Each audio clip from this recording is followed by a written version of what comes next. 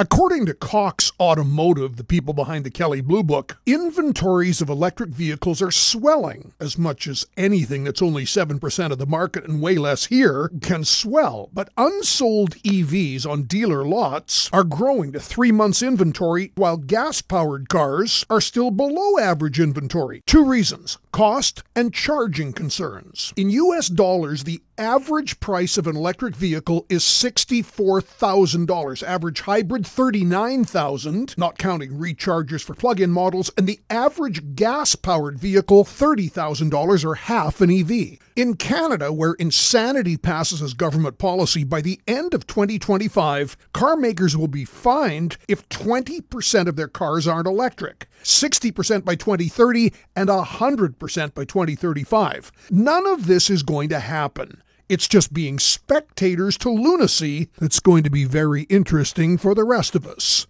I'm John Gormley.